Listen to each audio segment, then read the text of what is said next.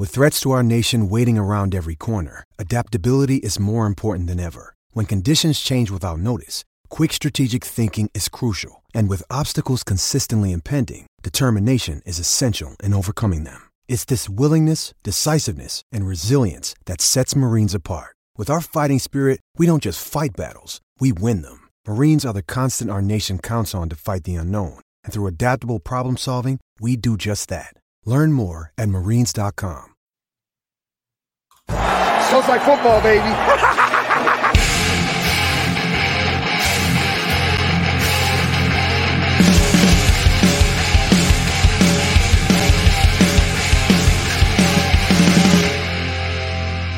What up, guys? Welcome into the Fantasy Football Smackdown. I'm your host, Kyle August. It is Tuesday, February 9th.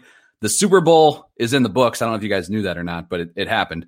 2020 is in the rear view, and as we look ahead to 2021 and beyond, we are turning the page to Season 2 of the Fantasy Football Smackdown on today's show.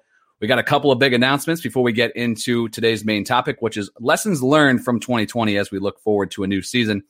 But a couple of big news items first I want to get to here off the top. First of which is, if you're listening to this podcast on the Fantasy Football Smackdown feed, thanks for staying subscribed and tuned in, because as you guys know, there is no off season, just the extended bye week. So we're going to continue to bring you episodes all year round.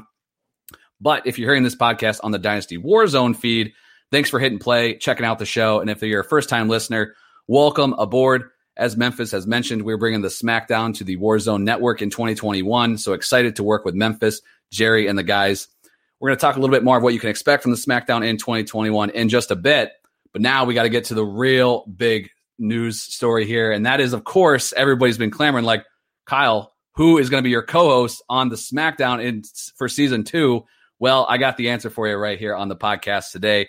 You may know him as the host of the Fantasy Football 101 podcast, or maybe better yet, his many appearances on the Fantasy Football Smackdown and his wonderful serial takes. It's none other than Mr. Jake Ripp. What up, Jake? Kyle, what an intro. That was above and beyond what I expected. Have you been rehearsing that? No, I mean, I did throw some ideas. I was like, I gotta get serial in there. I gotta get a shout out to the 101 podcast in there. And, got to bring it for the first episode of Season 2. Got to make sure some people stick around, So Absolutely. Welcome aboard, bro. Well, I'll tell you what, I am happy to be here with you, the Dynasty WarZone. Anytime I jump on a pod with you, it's always a good time. So it's exciting that we get to do this for the next year, and who knows from there where it goes. Yeah, absolutely, man. And we definitely this thing kind of came together not like last minute, but it just was something that you and I were just kind of chatting, and then I think it was kind of like, well, do you want to do a podcast next year? It's like, yeah, I do. We call that fate, Kyle. We call it fate. There you go, man. So I think this is going to be a ton of fun. I'm probably going to use the word excited or exciting too many times on this show. So if you want to start a drinking game, go ahead. But I'm pumped as hell for this season. I'm really looking forward to working with all the WarZone guys. I think Memphis has done a great job putting together a solid crew. And it's been a kind of a long time coming. I've known Memphis and Jerry for a really long time. And Jake, you and I kind of got hooked up last year.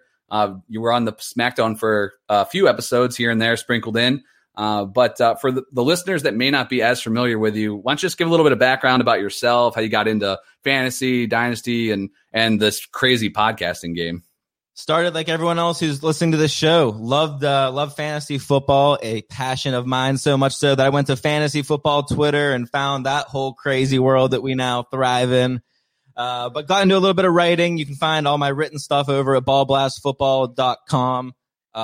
Kate and Michelle over there doing awesome things. And, we're just podcasting here now, man. Glad to be doing it over a mic, over video. It's a lot more fun this way.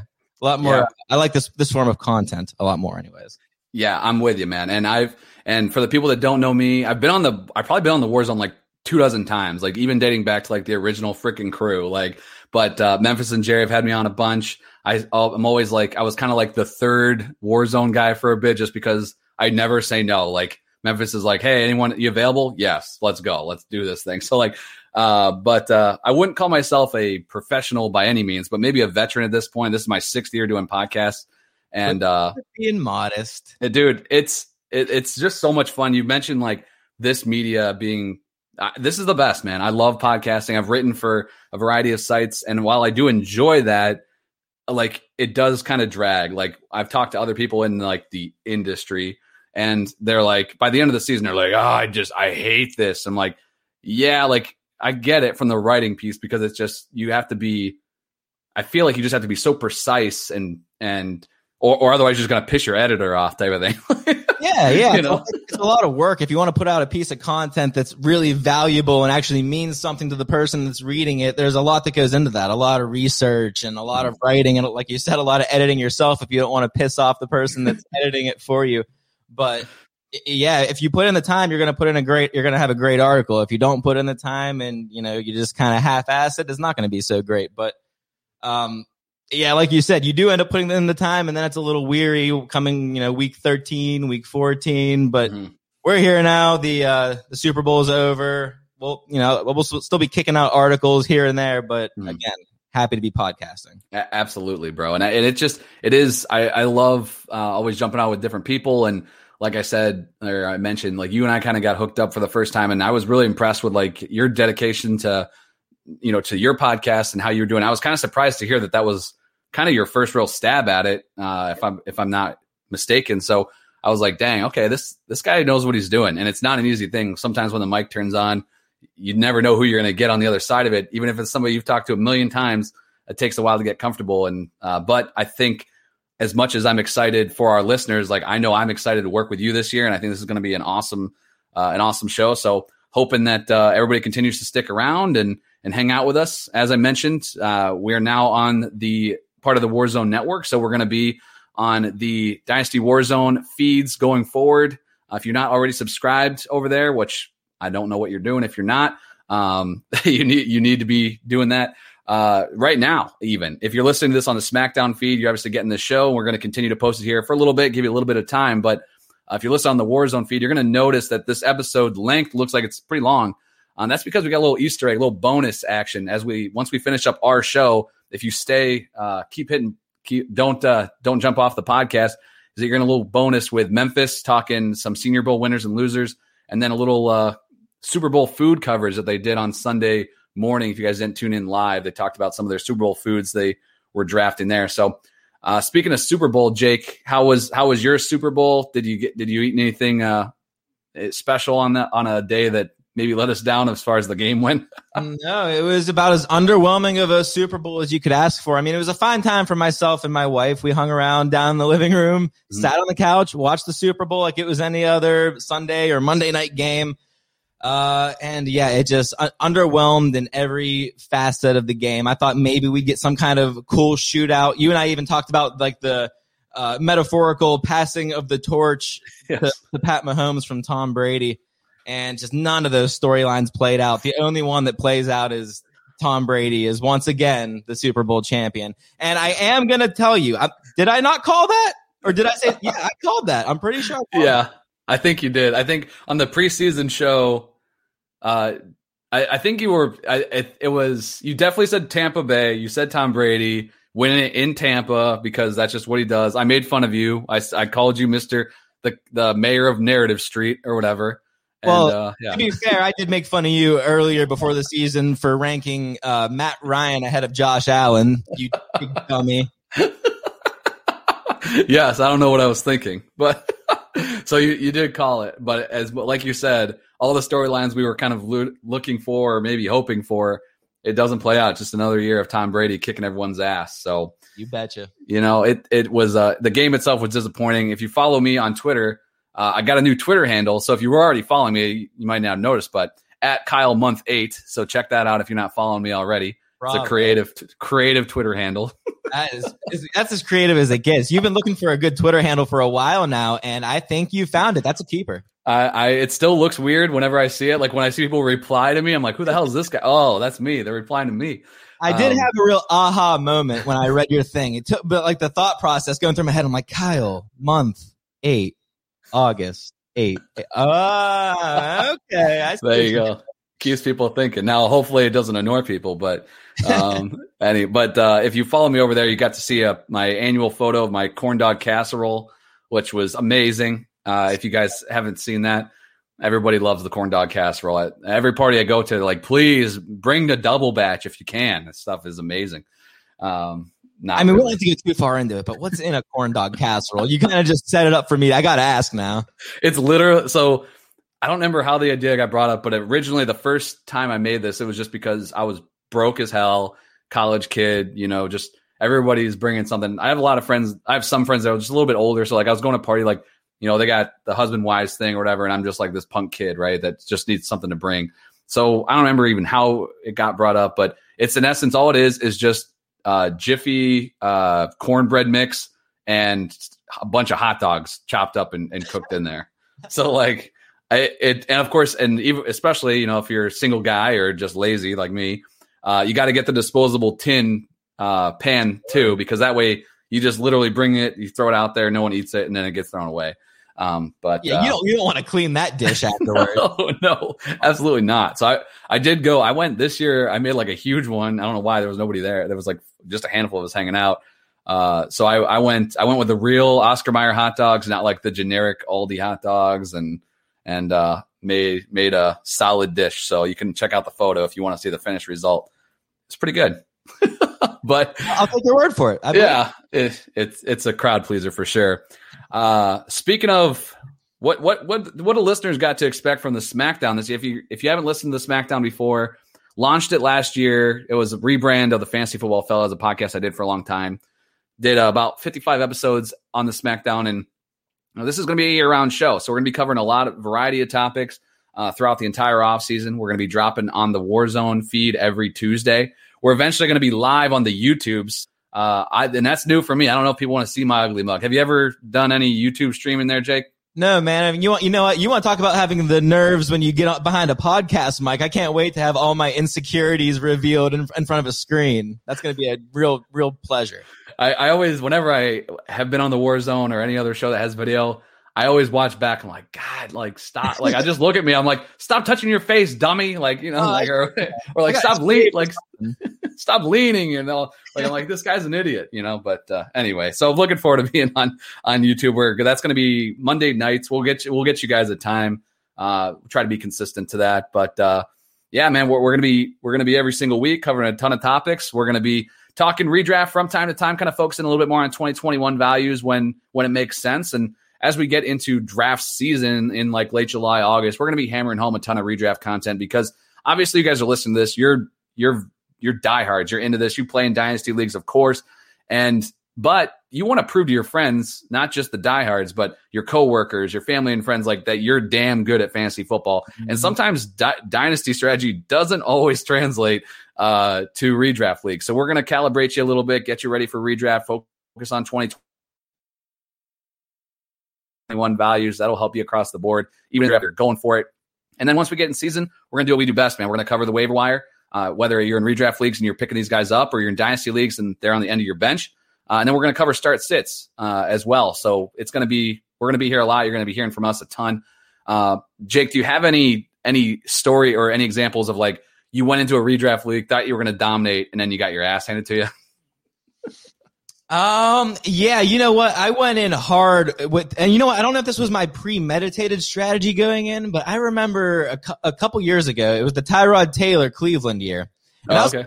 I don't want to say I was ahead of my time, but I had the right idea with these Konami code quarterbacks or mobile quarterbacks. I was like, you know what? I get Tyrod Taylor, another quarterback. And anyways, so I got Tyrod Taylor.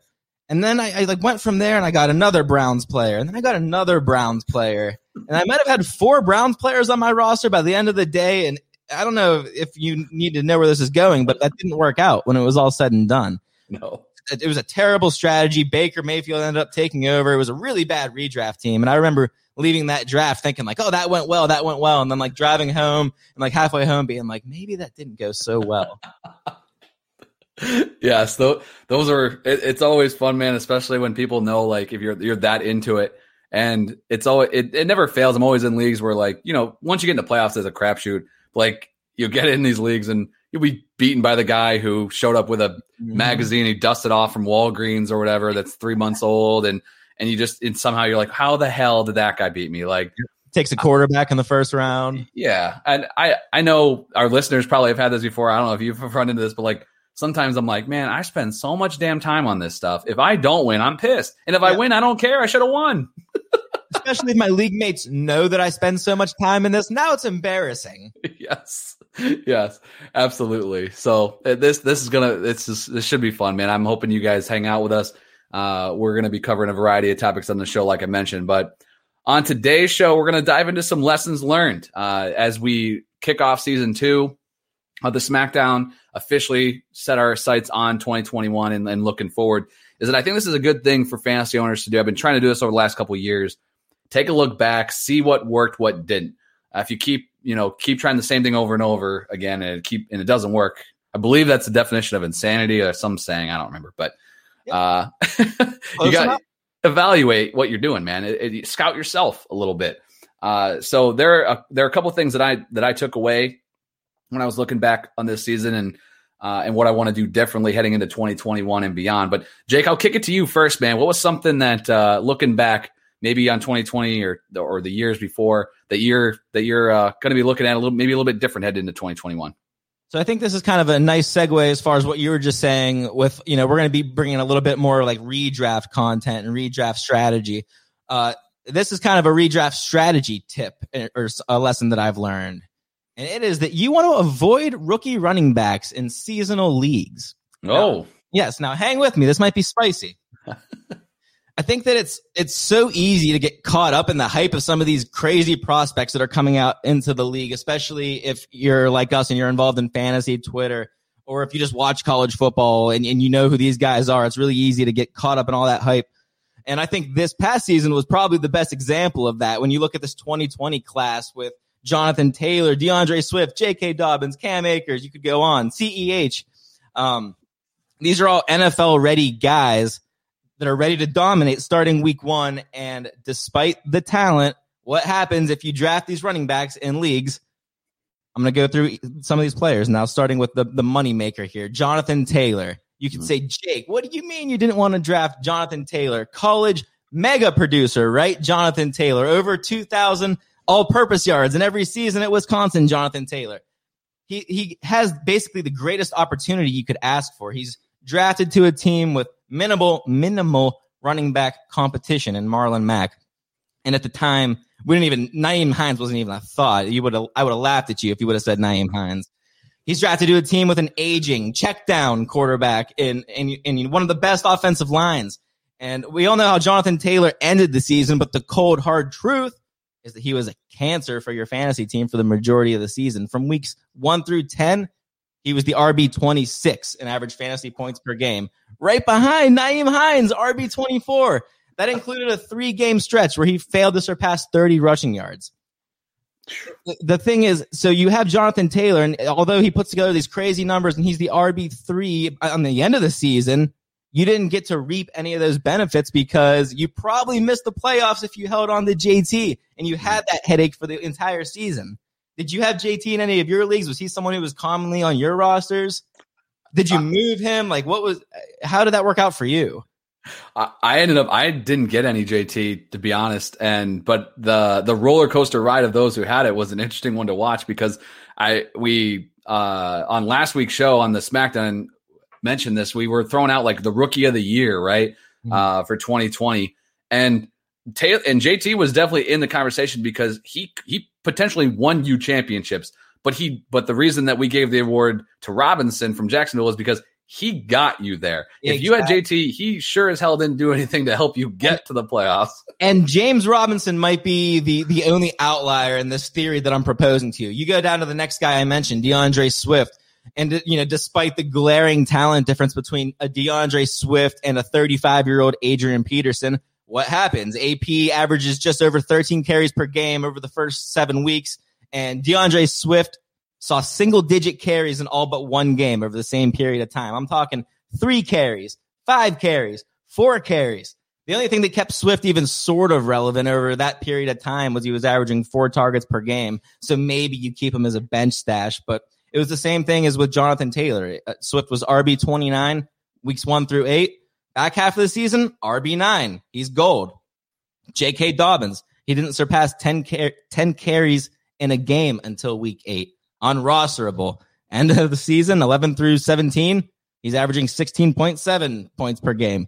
CEH, he had two good games. Outside of that, he was extremely underwhelming. And this is a guy that we were taking, or not me, I was not taking. People were taking in the first round. Guilty. Raising his hand. You should be ashamed of yourself.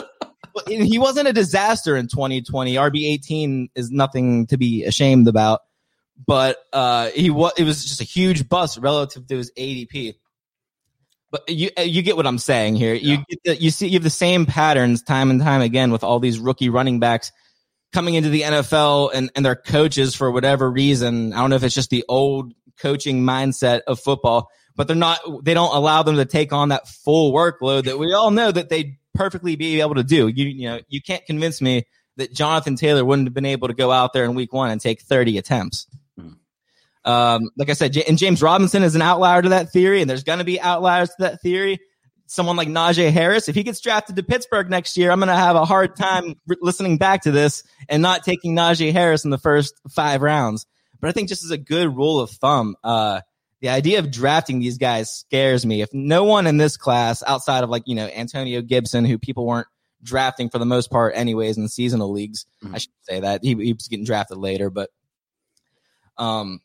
if this class wasn't able to have multiple people come out and succeed on day 1, then I think it's just a wasted draft pick and just taking up space on your bench for the majority of the season, unless you really have a team built around it that's going to take you to the promised land, and then these guys blow up at the end of the year. But I'm just not willing to do it for all season. That's my lesson learned. Hey, I think that's, as someone that took CEH in the first round of my biggest draft league, the longest running league I do with all my buddies.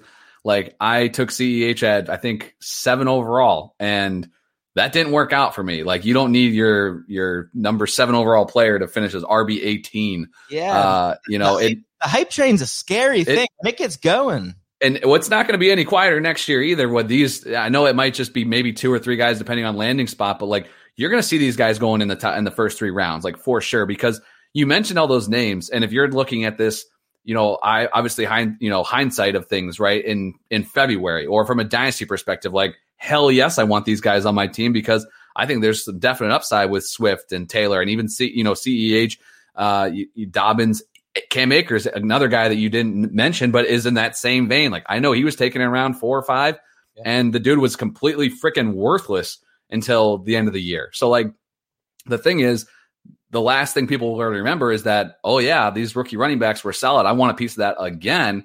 And it's like, well, now the price tag just continues to increase and increase and increase. And for redraft leagues especially, I think you're spot on, dude. Like, it's just not worth the wait to try to get these guys. And if you're in a dynasty league, like, what you need to be doing is taking advantage of people freaking out. Absolutely. I can't even imagine some of the trades people probably made with Jonathan Taylor.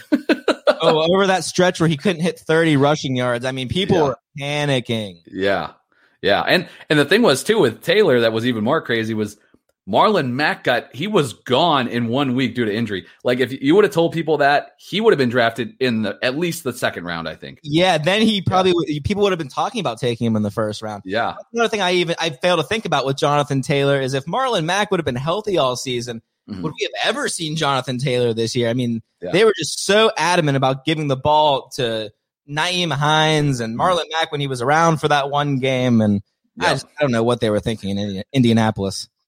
Yeah, I think I'm with you, man. I know that's a lesson that I learned in a couple leagues where big spots where I took rookie running backs I thought I was going to be leaning on, and I just wasn't able to. They just took too long. So I think from that standpoint, like, as dynasty players and avid fans of this game, what you need to be doing in those situations is, instead of taking those guys early, take the more proven commodities and then trade for those rookies when, mid-season, when somebody's just fed up and they're just ready to get rid of it. Because you never know.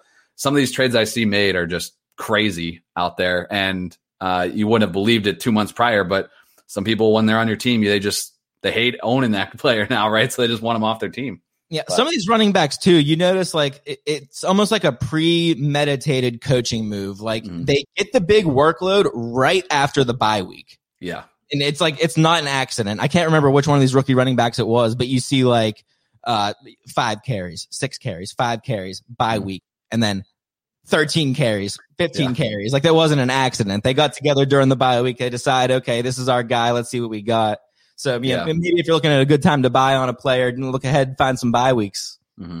Yeah, I think that might have been Swift, maybe Dobbins too, but you're definitely right. There's a trend there. And we've seen it in prior years as well. And that actually, I think that's a great segue into my number one lesson learned. And it has to do with the running backs. And it's last season, we all had probably a ton of startups, right? I know I couldn't help it. I was just sitting around doing nothing. And I'm like, I got to get in some RL leagues, of course, because why not? I'm sure future me won't mind doing freaking waivers for 23 freaking leagues, right? So I was in a bunch of startup leagues, and the few that I did that I implemented this strategy, I love my team way more now as we sit here in February. And that is, I'm not drafting freaking running backs in dynasty startups anymore. Just screw it all, man. These guys their lifespan is too damn short, and the price tag that you can get on a rookie running back, even in the future years, rookie draft or trading for a younger running back, is way cheaper than what you pay on draft day. There were a couple leagues where I made sure to get one guy. Like I did one startup this year where I drafted Alvin Kamara. I got a couple picks like towards the end of round 2, early round 1. I took Kamara and then I loaded up on other positions, right? And then I think my RB2 was, I got Marlon Mack, or I got Kareem Hunt and Marlon Mack, right? And Hunt was way late because of the league style. It was super flex and everything. But like I didn't pay up for some of these guys that are just they have an expiration date on them clearly. And the way that the running back position was this last year, anywhere where I heavily invested, is that I just felt like I got burned. And now, especially in dynasty leagues, I hate these teams now. I had a league I drafted. I did the complete opposite. I took Zeke Elliott at like 8 overall, and I was thrilled, right? And then I took Miles Sanders in the second round. I was thrilled. And like round 6 or 7, I still thought I was late enough. Took James Conner. Then I got Leonard Fournette before he was cut. And now I'm looking at my roster. I'm like, I have maybe one running back maybe on this squad. And I would much rather take the lottery tickets on other positions. This quarterbacks, especially in Superflex, you can never have enough. And the wide receiver position just seems to last so much longer. I went back and took a look at DLF ADP from June 2019. So this is post-draft. Don't ever look at May ADP because, my God, the rookies are always like way up there. I think Kerryon Johnson was like a top 5 pick or something crazy. But like, you look at this, Zeke was 4 overall at the running back position. Le'Veon Bell was 6. Melvin Gordon was 7. Todd Gurley was 8. David Johnson was 9. Connor Cook was Connor Cook. James Conner. So I have Connor and Cook. They were next to each other. His name drop. And Jerry's loving life right now with the Connor Cook reference. James Conner was 11.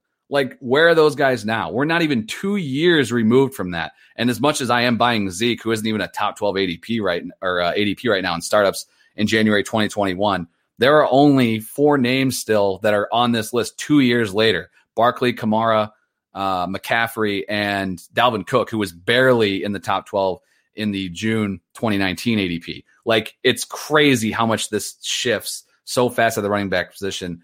And while it's not one for one, right? When you look at running backs, there is turnover, or wide receivers. There is turnover at that position as well, and at quarterback, but not as drastic as you see these guys just drop off. Like, you don't want Lev Bell or Todd Gurley on any of your teams. You couldn't give those guys away at this moment, right? Same thing with Melvin Gordon. Like, he could be an RB2 for you, but you can find that at a much cheaper price when you compare what you had to pay for these guys in startups. So I know that Jerry has already talked about this. He hates running backs. I'm with him. I hate him. I don't want him. Redraft's probably a different story. You got to load up. You got to take your shot because that's how you got to win.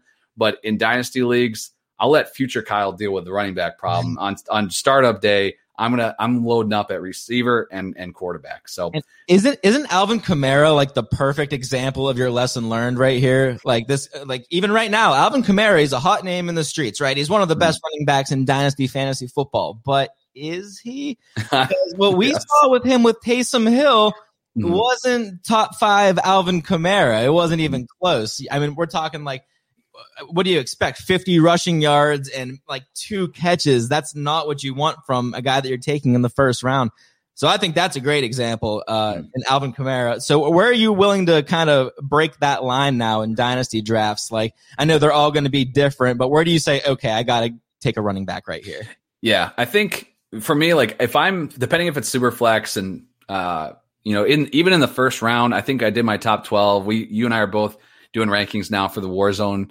And I think I had one running back in my top 12. Like if I'm in the second round of my league and I still have like Barkley or Taylor, which these guys are probably going to be gone, right? Maybe Swift. You're not out on running backs. You're talking about taking a running back in the second round. So I will take one. I will take one running back. I'll take one. If I can get one of those studs, I'll take one. Beyond that, that's it. I'm punting it down the line. I don't want any of these middling people. Don't give me Miles Sanders or even Josh Jacobs. I don't like Josh Jacobs. Get him out of here too. Miles Sanders middling now. I don't want those guys. I think they're doomed to be waiver wire fodder.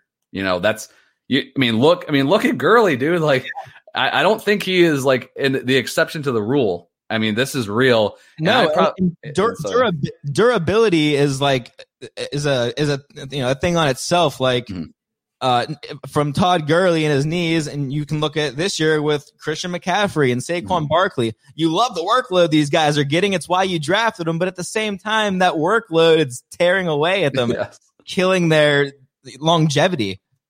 Yeah, and especially in this probably applies more than anything in full PPR. Like it's so easy to get away. Like I'm never going to play a running back in a flex position, probably ever. Like my running back 2 is my flex. I just rotate guys in there. Other than that, the fact that you can look, you mentioned Nyheim Hines, like he was a dude I relied on in a bunch of leagues that were PPR because like, okay, I'll take his 5 catches a game and know that I have a pretty safe floor right there. He's probably looking at 10 points right out of the gate, right? It's JD McKissick. What the hell? Like that guy was a top 12 running back towards the end of the year. So I just think that, if you need to make a move, you're a contender. If you punt running back too far, if you don't get one of those elites and you punt it a little bit too far where you end up not hitting on somebody, you can acquire a guy pretty cheap. You can go out there and get a Melvin Gordon, type player for pretty much nothing, right? It's not that hard compared to the price that you have to give up or the guys you're passing on.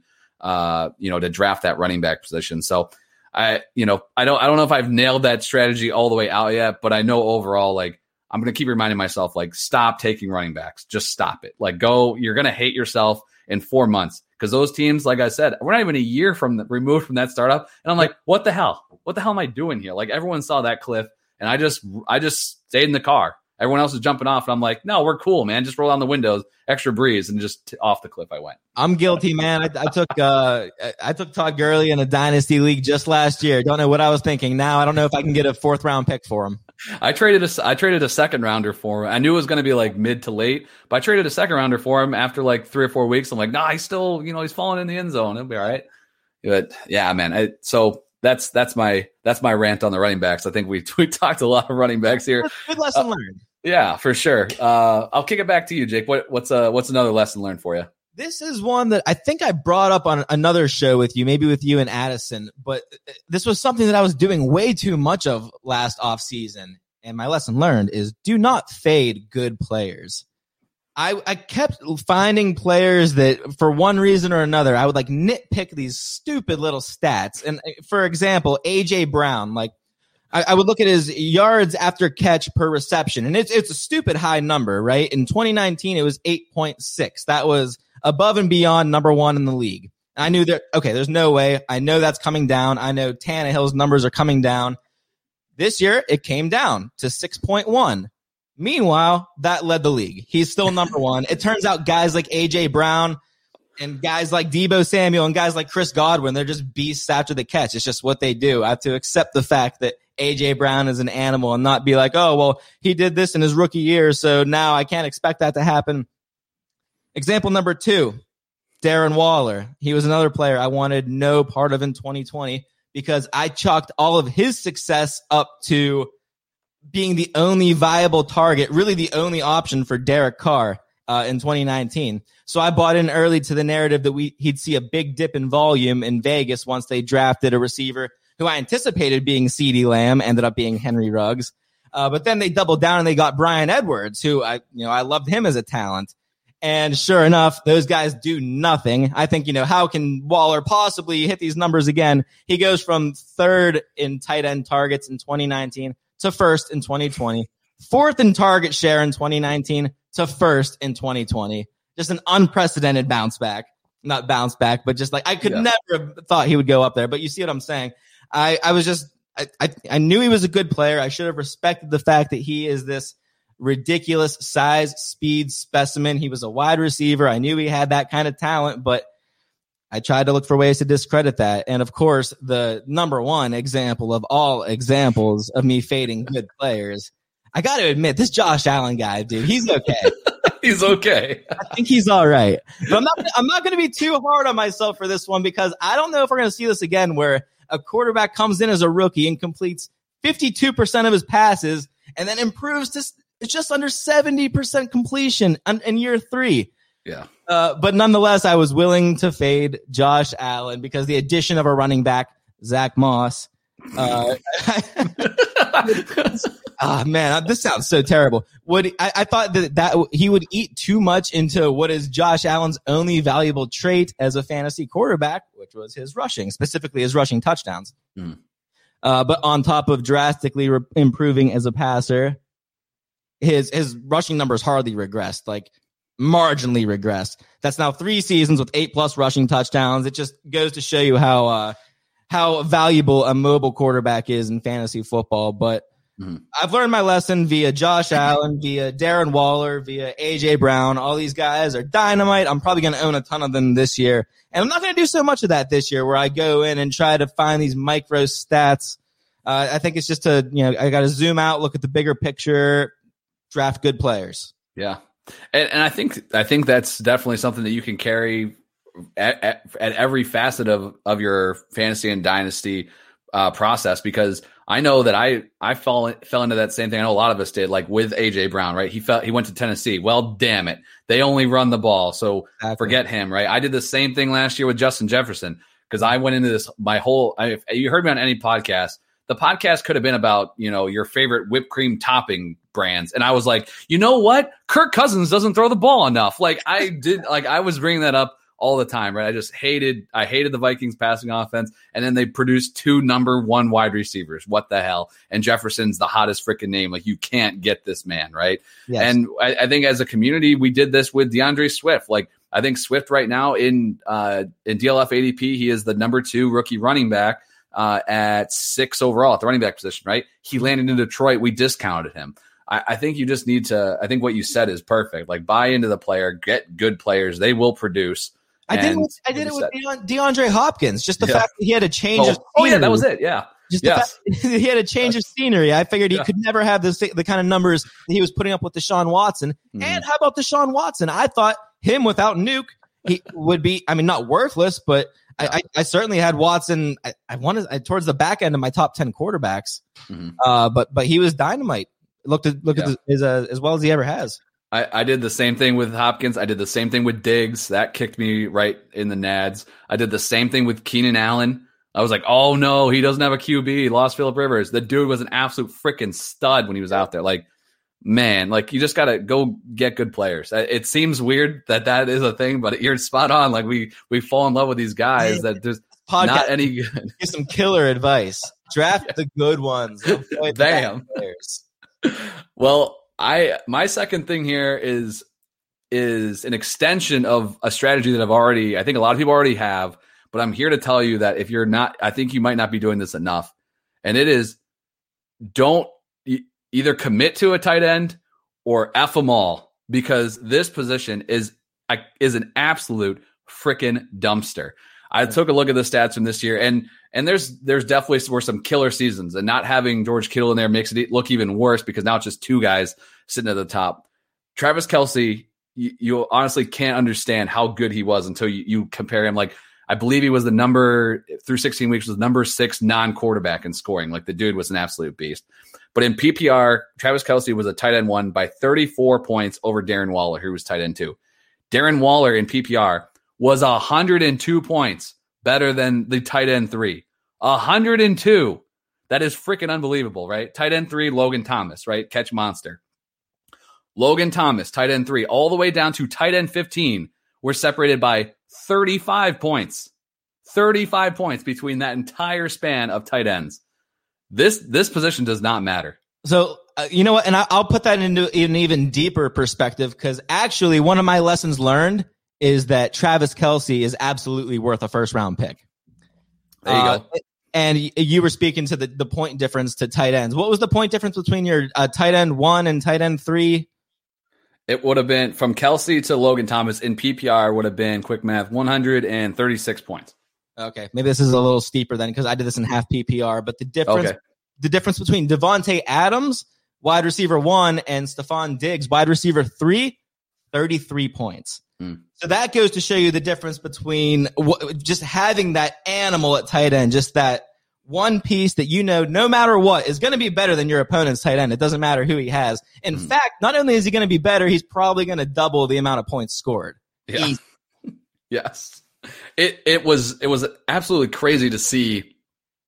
Kelsey was just so good. Like, it really just, I think, even highlighted this even more. But the fact of, like I said, tight end 3 to 15, 35 points. Tight ends 8 to 15 were separated by 9 points. I mean, that's a touchdown and a half, man. I mean, that could happen anywhere. The other thing that came into perspective for me with this position that really tipped it was Logan Thomas, tight end 3 again in PPR, no Kittle. So he had 178 PPR points. He would have been wide receiver 38. Wide receiver 38. I mean, wow. There's no reason to spend any resources on this. Like, I know part of me like was hurt by this position because I Zach Ertz'd myself a bunch of times last year. Like, I was like, round 5 Zach Ertz, you bet your ass I'm paying that price. Like, and then he sucked, right? He was tight end 3 on his team. So when you're talking about the tight end position, you either commit to paying that first round pick for Kelsey, which I think is totally worth it. You got to get that second round pick pretty much committed to Waller or Kittle. And then if you're one of those 3 teams, you now have the advantage over everybody else. And if you missed out, don't even look at that position. Don't even look at it. I might not even draft a tight end. Forget it. Yeah, you could have gone with Jimmy Graham and Dalton Schultz and been just fine compared to everybody else outside of those 3 teams or 2 teams, really. I mean, it was just and when you look at Tanya and you look at Logan Thomas, those guys were obviously not drafted anywhere, and it happens every single year. So I think you not just punt, but just out of the building. Just don't even bring the ball. Just leave it in the locker room. And then, like Jake said, you just pick up one later. Like, who cares?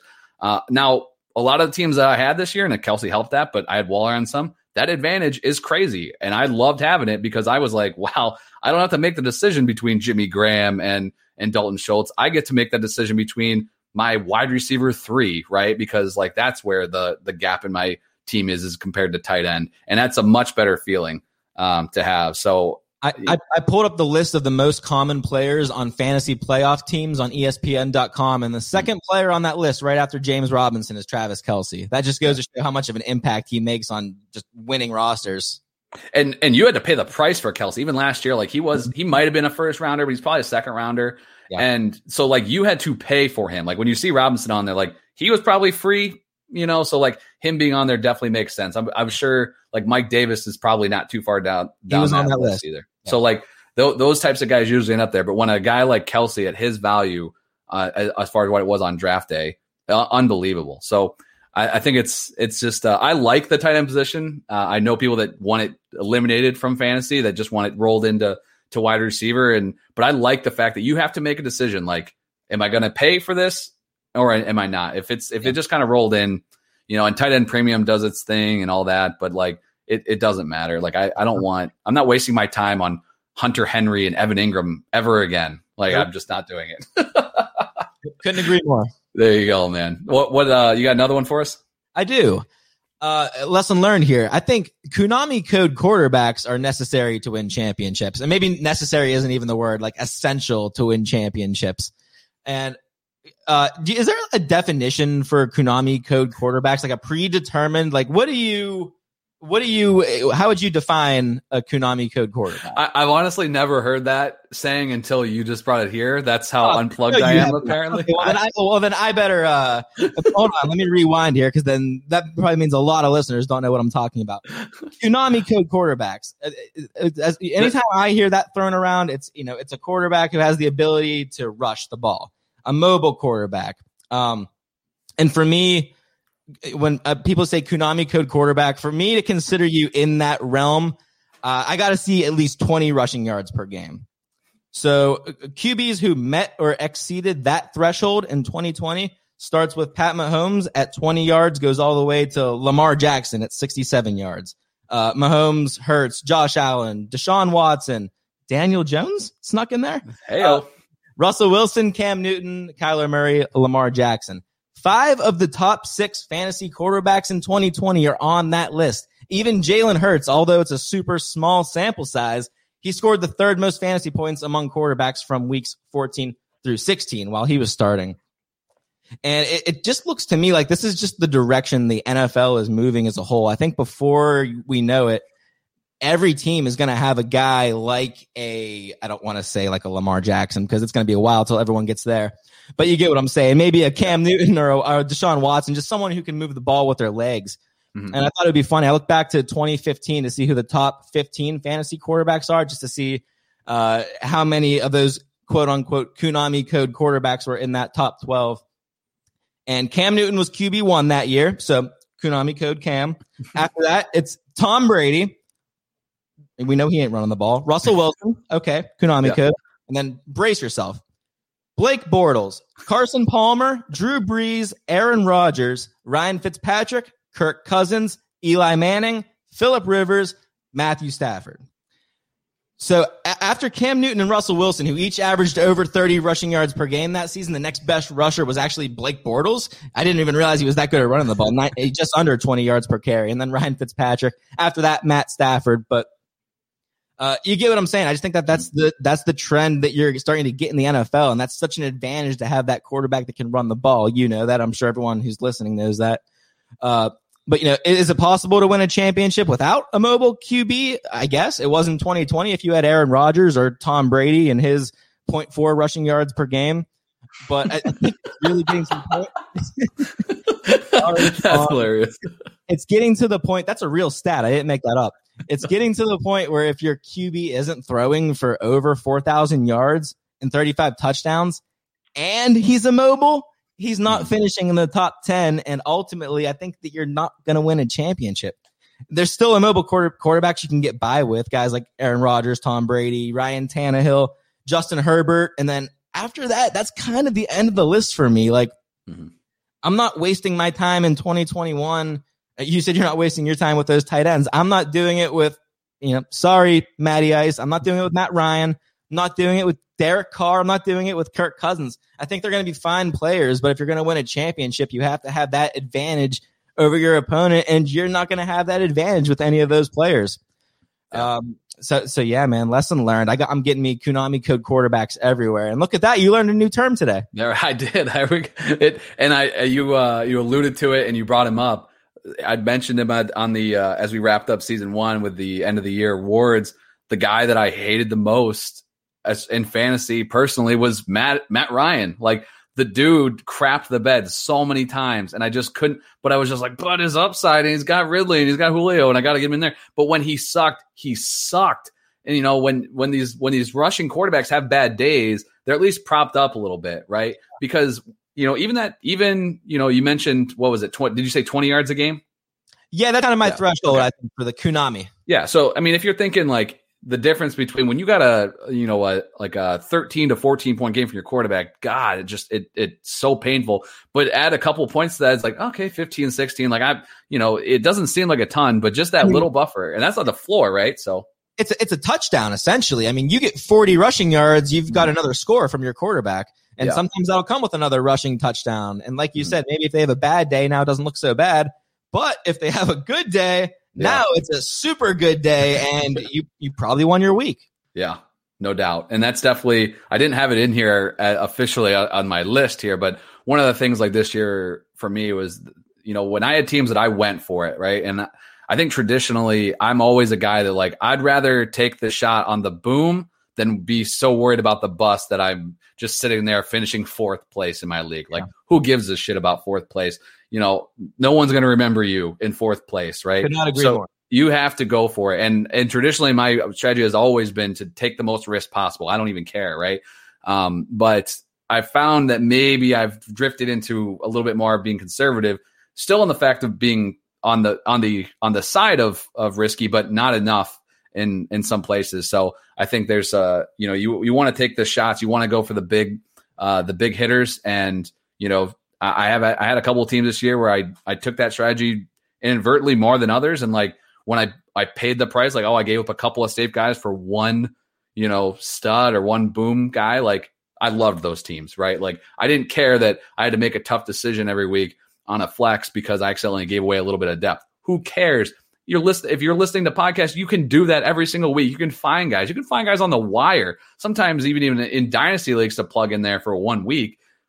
Let that, there's going to be other guys on the rush that are going to carry you. Those guys, if you have a bunch of steady eddies, okay, it's not gonna bring you a championship because when you get to the playoffs, now you're playing real good teams, and then that's not going to get it done. So I definitely I like that, and that's definitely something I try to get on all my teams. Like I want that difference maker at the quarterback position, and it's hard. I think Trevor Lawrence is going to throw. We'll see how much he runs, but I think everywhere else, like going forward, like you have to have those rushing yards.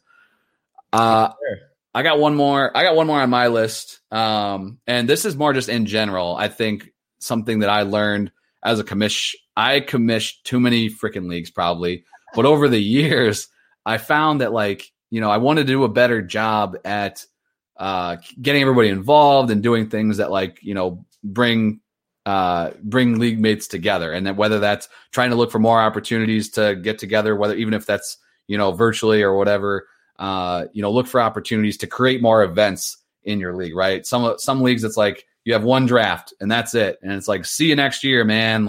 And that's how it goes. And even in this time though, this season, I wouldn't say I accomplished my goal, which is still one of my lessons that I learned again this season. And what I'm going to strive to in 2021 is, look for ways to build that league, camaraderie. It's something that you can't the leagues that you can't buy it, right? The leagues that you have it in and the trash talking back and forth is fun, but that usually also translates to activity, trades, and that type of thing, right? When you have leagues where no one says anything all year and you look back, you're like, oh, okay, this team that won didn't even make a freaking roster move all year. And he won because no one else did either, right? And those leagues aren't fun. You should probably, look to trim those leagues or give that league a boost. So I know as a commissioner, I'm going to, there are a lot of different ways that you can get together. It doesn't always have to be in person. You can do, a Zoom happy hour thing. You can have, a draft lottery or, league meeting or something like that, which are a lot of, just excuses to kind of get everybody together to hang out a bit. And I think when you do that as a commissioner, you're also should be taking a look like, okay, who never shows up to these things or who never participates? And maybe that person doesn't need to be in this league anymore, right? He hasn't shown up to any event in a year and he doesn't make any roster moves. Sorry, man, I know you pay your league dues, but we got to get somebody else in here. So for me, I'm going to be looking to utilize all of these crazy things that we've all adapted to in 2020 and look to use those things in my leagues to make them more active, to get to know people better and give people the opportunity to, enjoy these things even more. And that's going to take more time for me. That's something that I think is well worth the investment. So that's a lesson that I've thought about in the past, but I think I've learned a better way to do it. I just got to implement it. So for me as a commissioner, that's something I'm going to try to do. And yes, to answer what you were saying, you do commission too many leagues. Yeah, I can't. I think it's like 7 or 8 or something. I can't even keep track anymore. If I come up with a cool idea, I'm like, I'm doing it. Let's do it. So there you go. Hopefully that encourages some of you guys out there that are in some of those leagues. I'm in a couple where first thing that comes to mind, I'm like, man, that's just kind of stale. And, I'm definitely not the person that's in chats every day and chiming in or whatever, just random. But I think it is the best thing to try to look to see what you can do as a commissioner to make your league more active. So going to work on that. I guess I'll report back, let you guys know what I find out, what works and maybe what doesn't. So you got any more on your list here, Jake? Yeah, I got one more. I think you and I talked a good bit of running back draft strategy today, or just, I guess, running back theory today. But I got one more here, and this does pertain mostly to seasonal, or yes, 100% to seasonal rather. But you cannot, under any circumstances, leave the second round without a running back. I tried it this year. It did not work. This is a rule that I tend to rely on more often than not. However, when you get involved in a shit ton of leagues like my friend Kyle here, you want to go out and try different draft strategies and different approaches to how you construct your roster. And I did that in a couple of my lower stakes leagues. I thought, okay, I'm going to go for, if I was picking at the end of the first round, I'll double up on a couple of solid wide receivers, like, the best wide receivers. Mm-hmm. It felt like a huge advantage if I had Devontae Adams and Julio Jones, or if I had Michael Thomas and Tyreek Hill.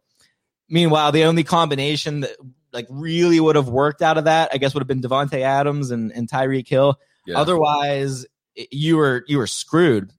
And the way I see it is you have such a better chance of drafting a wide receiver in the middle rounds that can produce top 12 wide receiver numbers than you do drafting a running back in the middle rounds who can produce top 12 running back numbers.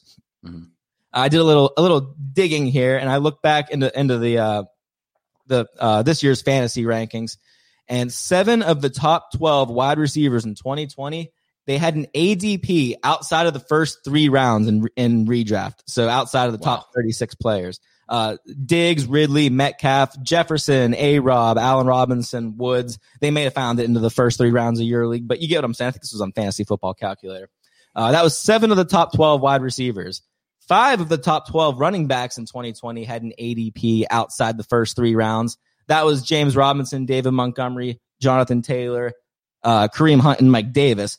But if you look at JT and Monty, they were useless for the first 7 games of the season. You can forget Mike Davis because no one was drafting him anyways. So that pretty much leaves you James Robinson, who I can't remember exactly when that news broke that he was going to be playing, but I don't even know if it had to be mid to late August, because I remember I had some drafts that were early, and I still ended up I drafted Fournette in a bunch of spots. Right. That wasn't a sure as hell wasn't regular season, Lenny. I'll tell you that.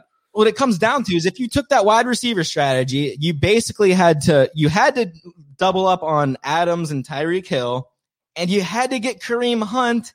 And after that, everything had to fall in place for you for that draft strategy to work out. Mm-hmm. But yeah, basically what I've learned from this season is there's a strong chance that I'll be starting a lot of drafts this season going running back in the first couple rounds. I just think you're so much more likely to have your wide receiver needs met in the middle rounds. Yeah, I think you're spot on. And as much as I won't be drafting running backs in startup dynasty drafts, I will not leave him. I might go 3 freaking running backs in the first 3 rounds. Like, you have to have them. I don't think you can win without them, to be honest. Like, I think what the stats you brought up are perfect, man. Like, the gems you can find at the wide receiver position in those middle rounds, that's going to continue. This league is going to continue producing a high number of wide receivers. And while, yes, would I take Devontae Adams over, Joe Mixon as an example? Hell yes, I'm taking Devontae. But on draft day, am I going to do that straight up when the decision's on the board? Like, I should probably lean. I'm just throwing this out there. Like, I think I'd probably still go Adams, but like, you know what I'm saying? Like, that kind of guy, like that maybe that wide receiver 3, 4, 5 over at running back, 14, 15. Like, yes, that wide receiver is a better player, but what you can get at that position later on is completely different compared to the running backs. And I did that in one league. I did the same thing you did. I took, and it ended up being Michael Thomas, which sucked. And I got Kelsey in round 2, and I won another wide receiver in round 3. And I went with a 0 RB because I'm cool. Yeah. And guess what? That sucked. I think you cannot leave that first 2 rounds with it. You got to have one. You got to have the anchor. You have to. That roster that I went with that strategy with, I remember I had Devontae Adams, I had Julio Jones, I had Kareem Hunt, and I had Jonathan Taylor. And you know what? I executed that strategy perfectly. If Frank Reich would have just given Jonathan Taylor the ball, I would have won a championship. But he didn't. So that's why, lesson learned, you don't draft a rookie running back in seasonal leagues. And lesson learned, I lost my lesson learned. Where were we just at? You're drafting running backs early. And you're drafting running backs early. First 2 rounds. You're drafting. Nailed it. Nailed it. Oh, man. I love it. I think that this is something that can easily be forgotten, like on whether it's your takes on how you want to approach rookie drafts. You get in the moment and you're like, oh, landing spot is greater than talent. Top ham, Keyshawn Vaughn, who I love ripping. Or, same type of thing. Like, you get to your August redraft leagues and you're like, but this wide receiver is so much better. I'm going with him. Like, don't forget about this stuff. Keep track of it now and keep it at the front of your mind. Do some mock drafts every so often too, even just to, mess around and get a feel, because when the pressure's on, it's easy to slide back into old routines or old habits. And then you're sitting here a year later and we're talking about the same damn thing. So you got to be smart, got to look at yourself a little bit, do a little self-evaluation when it comes to fantasy and dynasty strategies. But Jake, man, I thought you brought it, man. I loved all your lessons learned. Those were great. I know I have some takeaways for myself. I'm going to get some Kiyosami QBs or whatever you said. And Tsunami code. Yeah, I know. But as we wrap this thing up, again, as a reminder, if you're listening on the WarZone feed, you're going to get a little bonus edition here of the Dynasty WarZone. You get a little Senior Bowl winners and losers with Memphis and a guest, and then some Super Bowl food draft coming up. So you got to be listening on the WarZone feed for that. If you're listening on the Smackdown feed, make sure you go over, subscribe to the WarZone if you're not already, and check out that little bonus action. But as we wrap up the Smackdown here, Jake, why don't you just tell the people where they can follow you on Twitter, man? At Jake Takes FF on Twitter. You can find my written stuff over at ballblastfootball.com.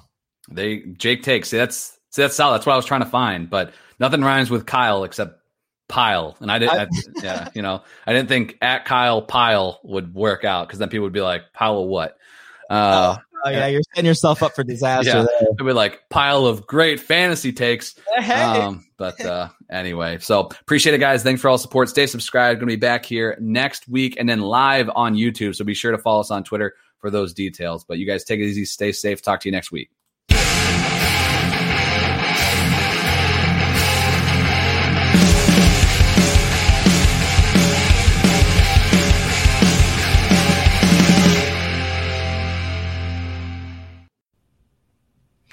What's happening, everybody? Happy Monday, and welcome to the Dynasty WarZone's kind of mock draft Monday.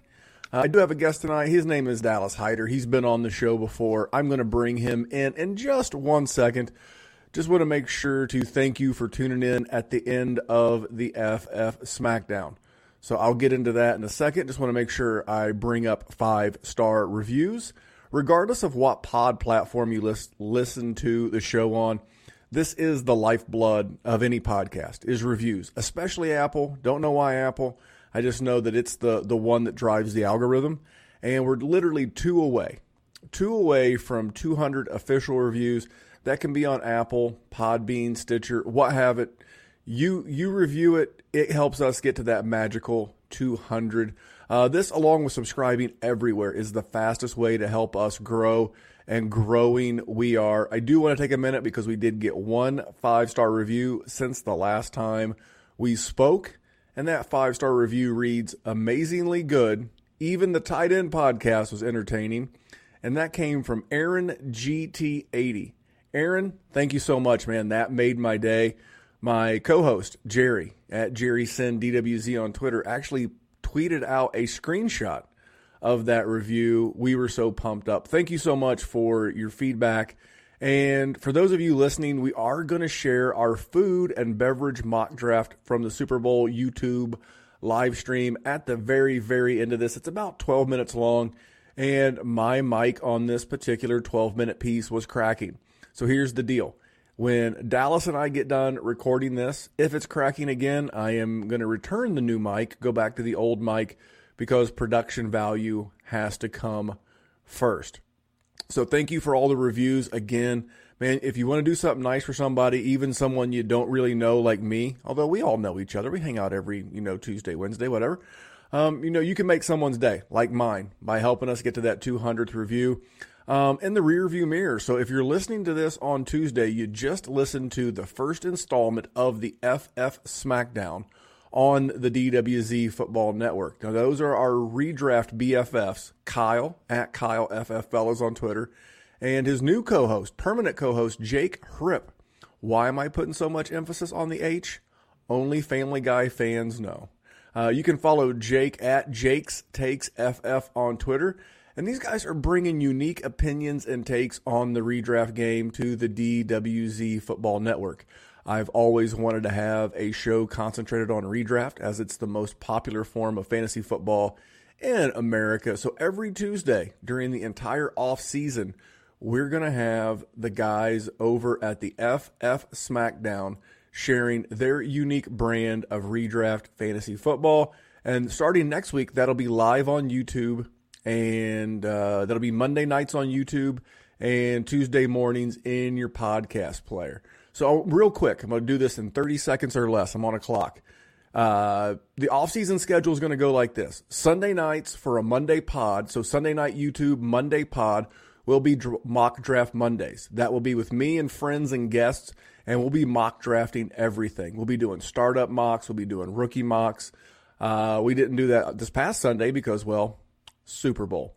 On Mondays for a Tuesday pod, so Monday on YouTube, Tuesday podcast, the FF Smackdown with Kyle and Jake. Then a Tuesday night YouTube for a Wednesday pod will be me and Jerry on the flagship Dynasty WarZone. And then Thursday only on the YouTube, you will get the Dynasty Happy Hour Contractor, as well as the once a month, The Big Bet with me and Dr. Kyle. And we'll have a lot of friends, guys. So here's what we're going to be doing. We're going to be doing at least one show rookie-centric. Everything will be rookie-focused. That's what we're going to talk about here in just a second with Dallas. But we'll have at least one show a week that will be nothing but rookies, maybe a draft, maybe a rookie content provider in the form of a guest. And then the other show of the week will be for your existing Dynasty leagues, theory, strategy, player value, all the normal stuff. So make sure you subscribe everywhere. We're going to have good stuff. And I have kept this to under 5 minutes, which is great. That's been the goal ever since another review, speaking of reviews. So check us out on Instagram and Twitter at Dynasty WarZone. And if you're not on social media and you need to get a hold of me, dynastywarzone@gmail.com. So here he is. He's back again. He has done a couple of mock drafts with us now. Last season, he did an episode of the Dynasty Happy Hour Contractor. He is back with me. His name is Dallas Hyder. You can follow him on Twitter at Salad Galore, SALLAD Galore, on the Twitter box. What's going on there, Mr. Dallas? Hey, Memphis. Great to be back. I'm just enjoying the tundra weather that most of the Midwest is currently going through. I'm trying to survive like everyone, but as you aptly said earlier, not very long that we have left of it. So I'm looking forward to the spring weather.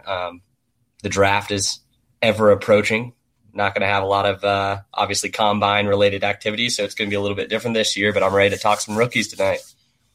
Yeah, so what Dallas and I are going to talk about tonight, and we're going to keep this short. Again, you just sat through the FF Smackdown, the maiden voyage here on the DWZ Football Network, and we're going to draft and keep the spirit of Mock Draft Monday alive, and we're just going to draft some winners from the most recent Senior Bowl. Now, we had a lot going on. We had a full show scheduled last week here on the DWZ, so we did not actually do a lot of Senior Bowl reviewing. We're going to do that tonight. But the one thing I do want to make sure is that I know there is news out there. Jerry and myself, along with our guest Dan Williamson tomorrow night on the Dynasty WarZone, we will discuss all of the coaching hires. And if anything happens, I'll be more than happy to discuss it. If Carson Wentz gets traded between now and then, be more than happy to discuss it. If Deshaun Watson gets traded, more than happy to discuss it. But right now we have so much content to provide for you guys. I am not going to waste your time or my time going down a hypothetical rabbit hole. We'll discuss what actually happens, when it happens, and how it impacts your Dynasty roster. But for now, man, I just want to take a few minutes and go through some Senior Bowl winners. So we're going to do maybe 6 to 8. We got to do at least 3 to 4 each. I'm going to let you go because I know who your guy is. I thought about being a dick and taking the 101 and taking your guy, but I know who you want to talk about as your biggest Senior Bowl winner. Who is your big winner? The 101 of Senior Bowl winners. It's got to be my man, Michael Carter. Anyone who's heard any of the episodes I've been on so far, I've been preaching him. I'm preaching him on Twitter. I'm in the small minority that probably can't decide whether or not I like Javonte Williams or Michael Carter better. And that was before the Senior Bowl that was nationally televised for everyone when everyone's fiending for that football content. He is a game changer. He's a completely different type of back than what you're going to get from Javonte Williams or the Najee Harris's, that type of back. You're getting a very shifty guy. Buzzword alert, the contact balance is what always gets thrown out for Javonte Williams, but Michael Carter does it not quite as well, but pretty damn well. He's elite with his vision. My go-to play anytime anyone is ever curious as to what he encapsulates basically as a prospect, I tell them to go and look at the Syracuse game from earlier this year. I'm not going to tell you to watch the Miami game because they both just went off and ate in that game. It doesn't really tell you that much because Miami's defense just couldn't do anything. But Syracuse did a pretty good job against both backs. But there's one specific play in the fourth quarter where he catches a ball. He doesn't quite score, but I think he ends up with about 45 yards on it, jukes two guys, stiff arms one guy, and the vision that he ends up having on that play is exactly what you want in a 3-down back. He's got the prototypical size, a little bit light. He's sitting at about 205 right now. But when I see him, I see Ray Rice. And yeah, you can say, okay, that gets thrown around a lot for smaller backs that are a little bit beefier, but they have the same play style. They're not known for their tackle breaking ability, but they're pretty good at it. They have deceptive strength inside the tackles to force those out. And then when you get them involved in the pass game, they're pretty much identical. So I don't think he's going to end up in a purple jersey personally. I hope he doesn't, because that would really mess with some people. But that's who I see when I look at Michael Carter. Well, I know you are, as the kids like to say, a Michael Carter stan, and that's cool. But here's the thing. I am a huge proponent of collective IQ, not groupthink. I'm not looking for us to go all down the same rabbit hole, echo chamber, whatever term you want to use. But I look for a lot of people that I respect, such as yourself, and what are people saying? And whether it was Lance Zierlein and Dane Brugler on their podcast, whether it was the guys over at Fantasy Pros, just about every service as I was doing my research for this show, they had Michael Carter as a winner leaving this. I will tell you that at 5'7", 202 listed at the Senior Bowl, 5'7", 202 sounds light until you smush it down into a 5'7" package. Then it gets a little bit beefier. The one thing that we're all going to have to be very aware of this year is whatever Senior Bowl / modified combine pro day metrics we get, we have to take them with a grain of salt. You know, it is the job of a lot of people there to make sure that these players are shown in the brightest light possible. You know, it's good for the university. It's, you know, the higher he gets drafted. Hey, we had a running back, and in this case with North Carolina, maybe 2 running backs drafted high. So it's in their best interest to help these guys out. So I'm going to have to take the advice of the quote unquote film grinders a lot more seriously this year, because the people who do a lot of this by, you know, metrical statistics, whether it be the 40 or burst or speed, they're not going to have as much accurate information. They're going to have information. We just won't know exactly how accurate it is. I also like Michael Carter. I think I like his teammate Javonte Williams just a tick more. I like my running back strapping, and at 225 plus pounds, Mr. Williams fits that bill. But I am going to go to another guy. Now, you went with Mike. I'm going to go with Mac. I'm going to go with Mac Jones. No, before I get into Mac Jones, I forgot to ask you, where are my manners? In a 1 QB league, not super flex, because that changes everything. In a 1 QB league, where do you think you will end up getting Michael Carter? Because, you know, obviously there's a couple running backs ahead of him. What do you think? Where are you comfortable pulling the trigger on your man? Now, obviously you're going to get the option to change your opinion based on where he gets drafted. If he gets drafted to a crap situation, like, say, behind Derrick Henry in Tennessee, you got to lower your expectation. Knowing what you know today, where would you draft him? The classic answer is going to be team dependent, but for me specifically, if I need a running back, I would say as soon as I have eclipsed the Bateman, Devonta Smith, Waddle range. So I'm looking at the probably 203 to 205, somewhere in that range. I'm pulling the trigger on Michael Carter. I'm not going to be pulling it on Chuba Hubbard. I think that might be a good range for him in a super flex, but I think he's going to be a first rounder. I hate to argue with the guest, but it makes for honest conversation. It may not be good manners, but it's good conversation. Yeah, no, and I hope he is. For me, most of the people that I talk to, they usually aren't big on Michael Carter. They say, yeah, he's good, but they always have him as 6, 7 in the running back rankings, they all have Chuba higher. They all have Etienne higher. They all have Najee up there, Javonte. So when you start looking at the wide receiver depth, you end up seeing that if 5 wide receivers, Trevor Lawrence, and the first 5 running backs go, that's what you're sitting at 112 typically. So then it's just personal flavor, that type of situation that you end up going with. So I would pull the trigger personally. Like in my drafts, we've talked about a couple of times, I'm a little bit running back needy. So I'm going to be taking him most likely with the 111, most likely. So that's about the range where I'm forcing the pick based off of need. But the range that I think most people are going to be drafting him in is somewhere around that 203.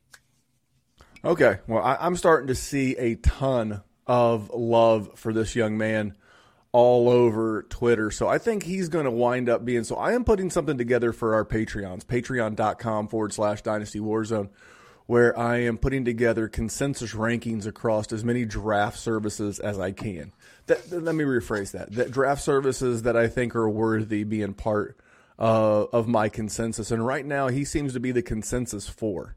There's a little free spoiler alert for you. So a lot of people like this guy. Now again, he's not 4 across the board. Ironically, the only running back that I've charted so far, and I'm about halfway through this project, is Javonte Williams, his teammate. He is the consensus 3. Every service I have pulled into this spreadsheet, they have him as the running back 3. No one has him at 2. Nobody has him at 4. All the services I've used have him as a locked-in number 3. So anyway, my guy is going to be Mac Jones. Again, same thing. Every bit of, I went to Yahoo. I listened again to the Dane Brugler podcast. Just anywhere and everywhere I could. Fantasy Pros. I could not find a service that said that Mac Jones was a loser, even though he didn't play in the game due to I guess injury, we'll call it. But great of him to show up. He is my QB5 in this class, because once you get past Trevor Lawrence, I've got to take a long, hard look at where these guys wind up. So for me, if you saw the picture of him without his shirt on after the national championship game, he is not what we would dub a physical specimen. But I think he could be serviceable, and I guess I always quote my man Izzy Elkafas of the Dynasty Trade Calculator. The cheapest time to get your quarterbacks is in your rookie draft. And for me, in a super flex, I see Mac Jones going, I'm going to say around that 110, 111, 112. He's going to get first-round NFL draft capital, so he's going to get that 3 to 4 year leash that you hope for. And in the right situation, maybe he's your QB3 with QB2 upside. So for me, I would have to go draft as my second biggest winner out of the Senior Bowl behind your Michael Carter will be my Mac Jones. Who is your number 3, and anything with Mac Jones from your perspective? Yeah, I agree with you on Mac Jones. A lot of people are talking about how he was a winner even though he didn't play. My number 3 is actually going to be a guy that also did play, but you would have been shocked that he did based off the stat line that he put up. For Mac Jones, I don't see a lot of faults with his game other than a little bit of lack of experience. He doesn't have a lot of game reps underneath his belt, just this 1 year as the bona fide starter with the splitting last year with Tua's injury. But for me, it's not a sexy pick that I would say, but he kind of reminds me of Andy Dalton. So when Andy Dalton was coming out, he wasn't a super illustrious quarterback. He was the guy that, hey, I need a starter. The Bengals were like, we need someone to come in, fill in the role. You have all the tools to be a good quarterback. Andy Dalton coming out, they called him the Red Rifle. He had a bomb, a very good deep ball, and that's exactly what Mac Jones has. So that deep ball, that deep accuracy, that's who I kind of see when I see him. So, yeah, it's not someone that in a super flex is going to break the bank for you that you're going to pay up for, but it's probably going to be someone that fills a role for at least 2 to 3, maybe even 4 or 5 years at the quarterback position while people are trying to fill him out and kind of feel where he's at during his rookie contract. So I like that pick. All right. Who's going to be your second of 3? So my second of 3, this is kind of a personal preference for me, but I love me some Tylan Wallace. So in the actual game, for those of you who don't know, Tylan Wallace, he's the Oklahoma State wide receiver. He's sitting at right about 6 foot, 195 pounds, I think is what he weighed in at. So he's got that just real average, solid wide receiver body type. So not too big. He's not going to blow you away with his speed or anything like that. But looking at all of the one-on-one pass reps that you had between the cornerbacks and the wide receivers, he was pretty much the only wide receiver that was setting up routes. Everyone else was just trying to either out physical their guy or just sprint in one direction. I'm looking at you, Tony. But for me, Tylan Wallace is pretty much exactly what you're looking for when you're looking for a guy that's got that my ball mentality. So the DeAndre Hopkins of the world, although they're not the same body type, it's I'm going to beat you to the ball. I'm going to win this ball. His hands are amazing. Yes, he played in the Big 12, so it's not tons of great cornerback play that he's going up against, but he went in for his sophomore year, had gaudy numbers, just absolutely insane numbers, tears his ACL at the end of the year, comes back last year, puts up respectable numbers for coming back off the injury and not really being in a great offense with Oklahoma State. So for me, when I see him, his adjustment on the deep ball is next level. And I see someone that could follow the same type of career track that what you saw with like a Robert Woods. So they got the similar body type, the similar type of play style where they have really solid hands. But if you remember, Robert Woods did nothing for Buffalo. He was that second round pick that everyone was waiting for something to happen. Tylan Wallace is that guy. He needs some refinement to his game. He needs to work on setting up his routes, and he needs to add some strength a little bit to actually get off of routes and press. But once he does that, he's got that just real fight mentality that I love for my personal wide receivers. All right, well, I'm going to keep this thing rolling. I like Tylan Wallace, another name, very, very popular in the Twitter rookie universe, I guess we'll call it. And it's good because very few people, the first two guys you've brought up, so with Michael Carter and Tylan Wallace, the consensus has been mostly positive. And that's a good thing. That's very scary because Twitter is a very divisive place. And to see this much common love for the man has been refreshing. So I have a guy, and he is slowly, the more that I learn about him, the more that I like him. And he could be now I don't know that based on size and athletic score that he'll be Antonio Gibson, but this guy could be this year's Antonio Gibson, and that's Demetric Felton. I don't know what position he's going to play in the NFL. Now, he played running back at the University of UCLA, but at the Senior Bowl, they had him listed as a wide receiver. Here's what I'm hoping happens. I'm hoping that from a dynasty standpoint on MFL and Sleeper, he winds up with wide receiver designation and a guy that can rush the ball, because you're thinking, well, how big is he, Memphis? If you're unfamiliar with Mr. Demetric Felton, how big is he? Well, he's 5'10", 200 pounds. That's not much different than me. I'm 5'11", 205. So not huge. We'll see what kind of athlete that he is. But here's the thing. He had, as a senior, he had 132 carries in 6 games. He was getting over 20 attempts a game in the Pac-12, I guess. I would say Pac-10. In the Pac-12, and he averaged over 5 yards a carry. Had 5 rushing touchdowns, and he's got 99. This is a hell of a number. 99 career receptions for almost 1,000 yards. So I can't wait to see what kind of, because again, I'm going to be very untrusting of the metrics. There are 2 numbers that we are looking for with Demetric Felton. We are looking for his MFL/sleeper designation. What they make him out to be will go a long way to determine his draft capital. And he's a guy that I'm not enamored with this class. Like in a 1 QB league, he has got second round written all over for me, especially if he goes to a coach that I would deem to be offensively progressive. So for me, and again, much like the guys we've already talked about, this guy got love across many quote-unquote winners and losers list, whether it was the Dane Brugler, Lance Zierlein, Fantasy Pros, all the spots, the Pro Football Network, everywhere I went, they had positive things to say about what a good job he did as a receiver. But this is a guy with 233 rush attempts in college. Nothing special about him. We kind of fell in love with another UCLA back last year in Josh Kelly. But I love the fact that this guy is what the NFL is going to. A lot less about position and a more about being a weapon. And this guy can be weaponized in the right system in the NFL. So I'll be keeping a sharp eye on Demetric Felton. So you got one more for us? Anything on Felton before you give us your last guy? Yeah. So you brought up the point about we don't know what he's going to do measurable-wise and speed-wise. The dude's fast. He is very fast.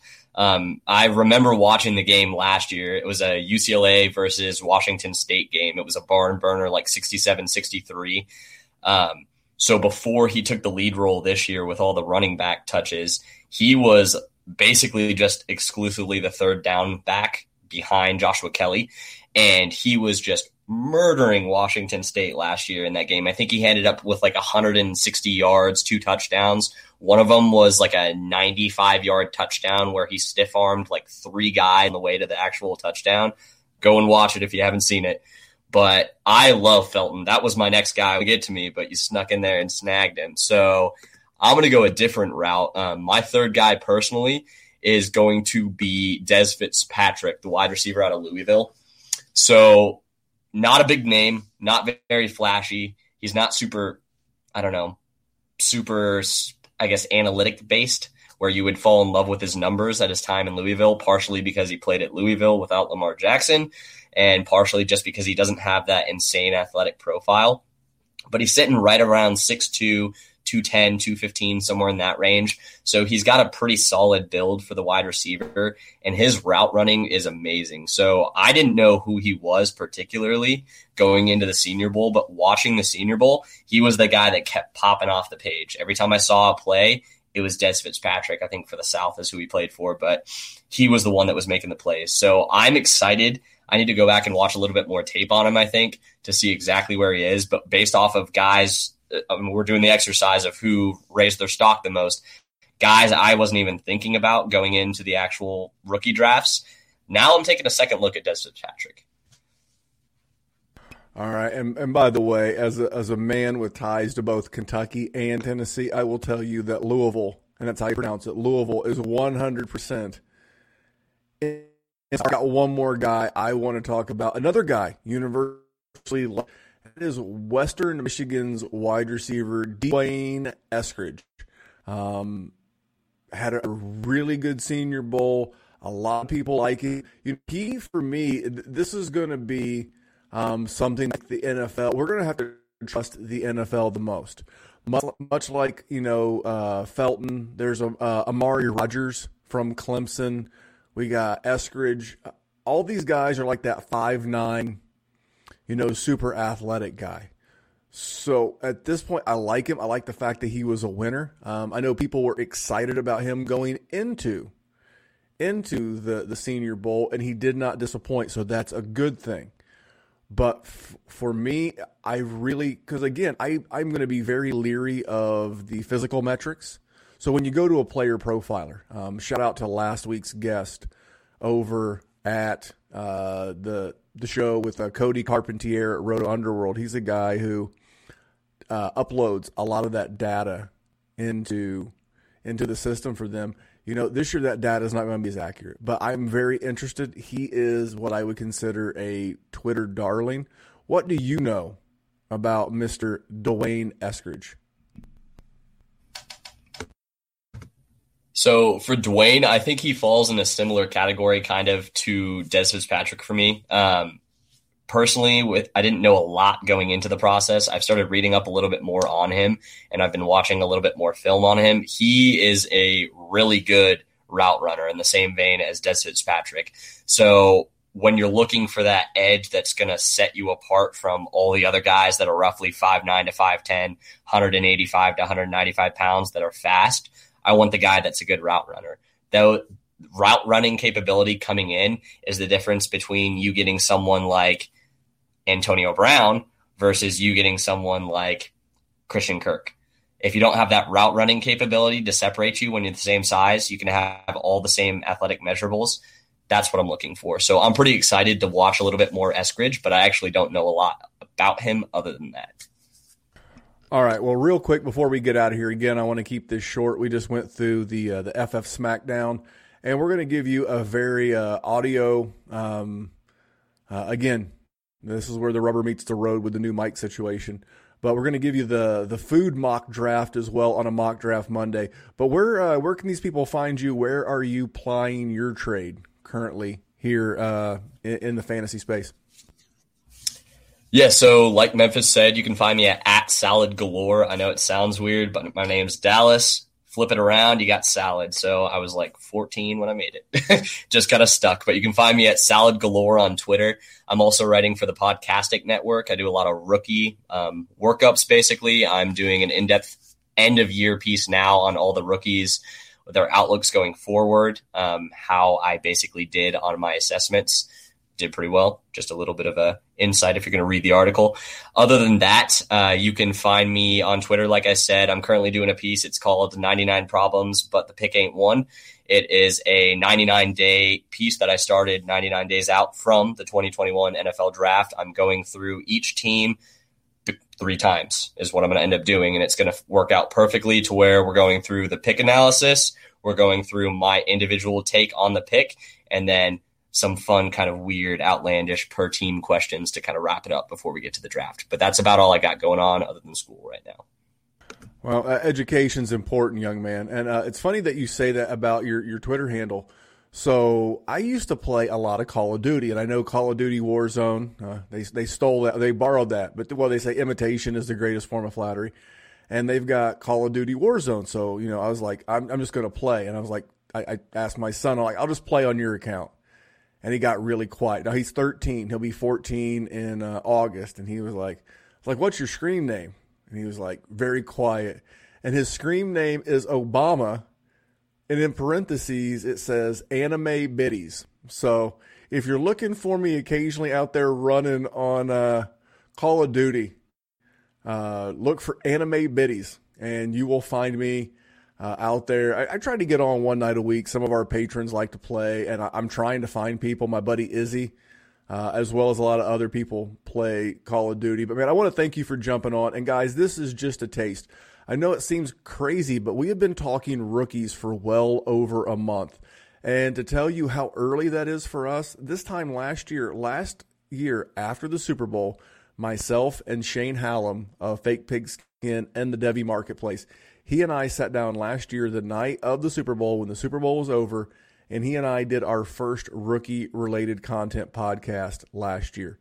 We're already 5 episodes in, and we're going to have just as strong a 2021 as we did 2020 because of people like Shane, because of people like Dallas, and all the guests we have coming up. Hey, come back here with us tomorrow. Make sure you're subscribed everywhere. Hang out with me. Hang out with the man of the hour and the man with the power, Jerry Sinclair, along with Dan Williamson at Overhyped Sleeper on Twitter. We are going to go team by team discussing the impact of these new 7 head coaching hires, along with their OCs, and their impact on your dynasty rosters and dynasty assets. But until next time, thank you for tolerating my crackling mic. It will be better tomorrow, or it will be gone tomorrow. My name is Memphis. His name is Dallas. Thank you so much. And remember, we're just here to make the world a better place for fantasy football. Thanks for tuning in, guys. Are you looking for a reminder of your fantasy football greatness? Are you looking for something to set your league apart from those dime a dozen jabroni leagues out there? Then head over to TrophySmack.com and hook your league up with the best trophies in the game today.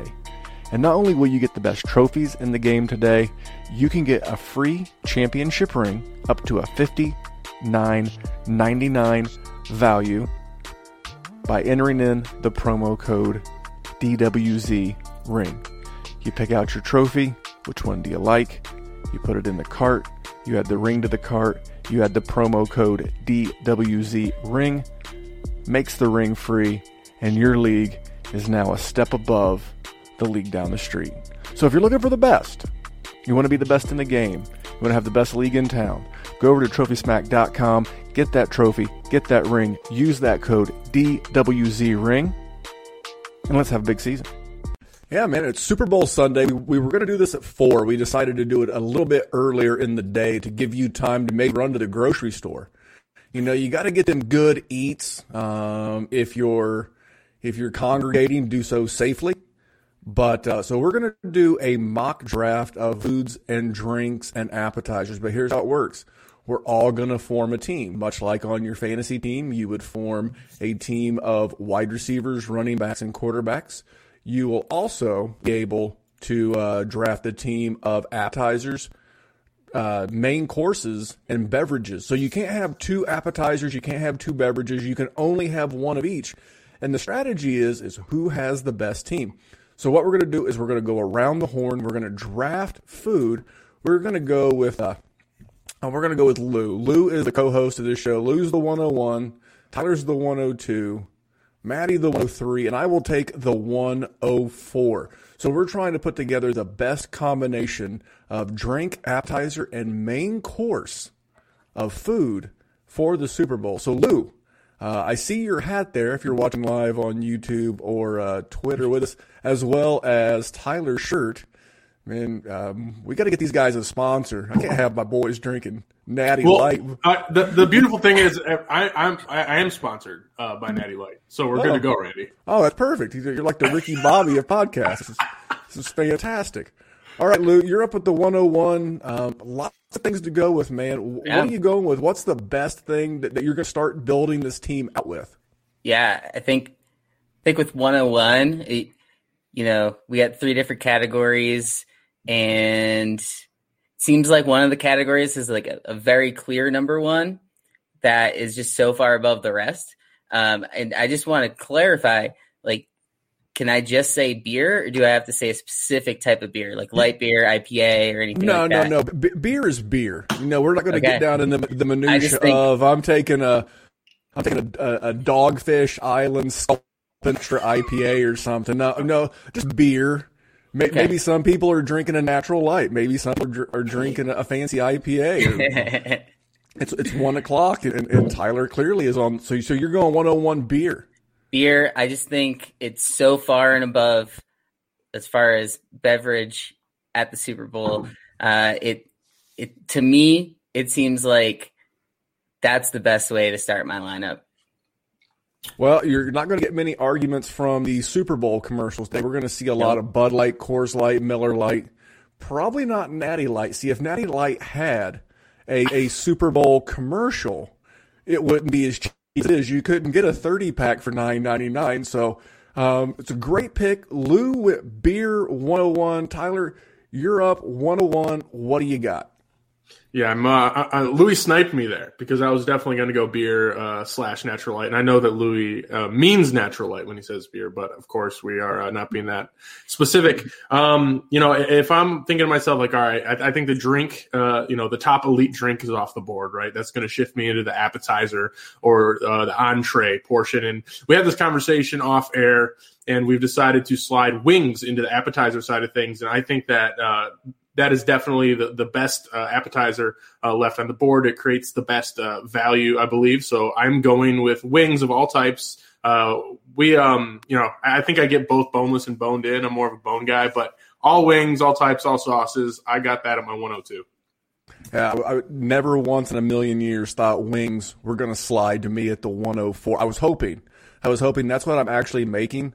I have yet to do this, but my in-laws got me an air fryer for Christmas this past year, and I'm going to try some air-fried dry rub wings for the Super Bowl for me and my son. Looking forward to that. All right, Maddie, you're up at the 103. What are you going, man? You got to go entree? Well, in my opinion, 2 of the 101s are gone already. You're up, and then I'm going to go for 2, and then you're right back up. Yeah, man. So my options are gone. They're shot, but there's one left. And I have my drink picked out already, but I'm not going to take it this early because it would be a reach. And I know Memphis isn't choosing this because he doesn't drink it. So let's go pizza at the 103. I'm taking all types of pizza, and we're eating good at my place. Yeah, I was hoping you were going to go drink there. I really was hoping that you were going to go with a beverage because I wanted pizza. And by the way, this is like the shittiest, hardest working day for pizza delivery drivers in America. Don't be a cheap bastard. Don't be cheap. Tip your pizza delivery people, your Grubhubbers, the people that bring you the good eats so you don't have to go out there. No, man, pizza is clearly the 101.